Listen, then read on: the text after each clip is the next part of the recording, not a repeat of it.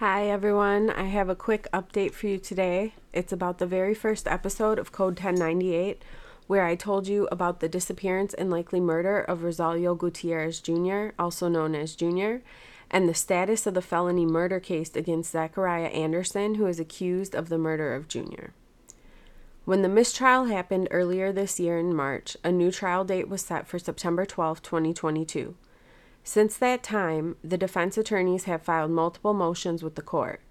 One was for the withdrawal of one of his defense lawyers, another motion was for the disqualification of the prosecutor, and another one was for the modification of bond to reduce his bail amount. Yesterday, a hearing was held where the judge ordered that a hearing on the motion for the bond reduction be held before September 12th, and it ended up being scheduled for September 7th, 2022. The withdrawal of the attorney was granted the week prior. In December 2021, the defense made a speedy trial demand. Due to the mistrial and the matter still at issue with motions, the judge also had to address it.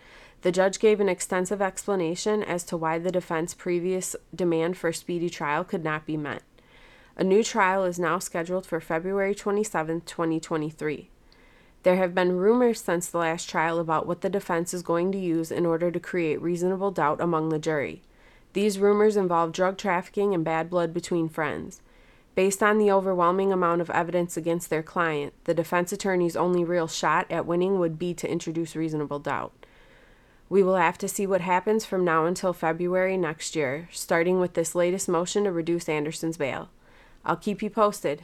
Thanks for listening.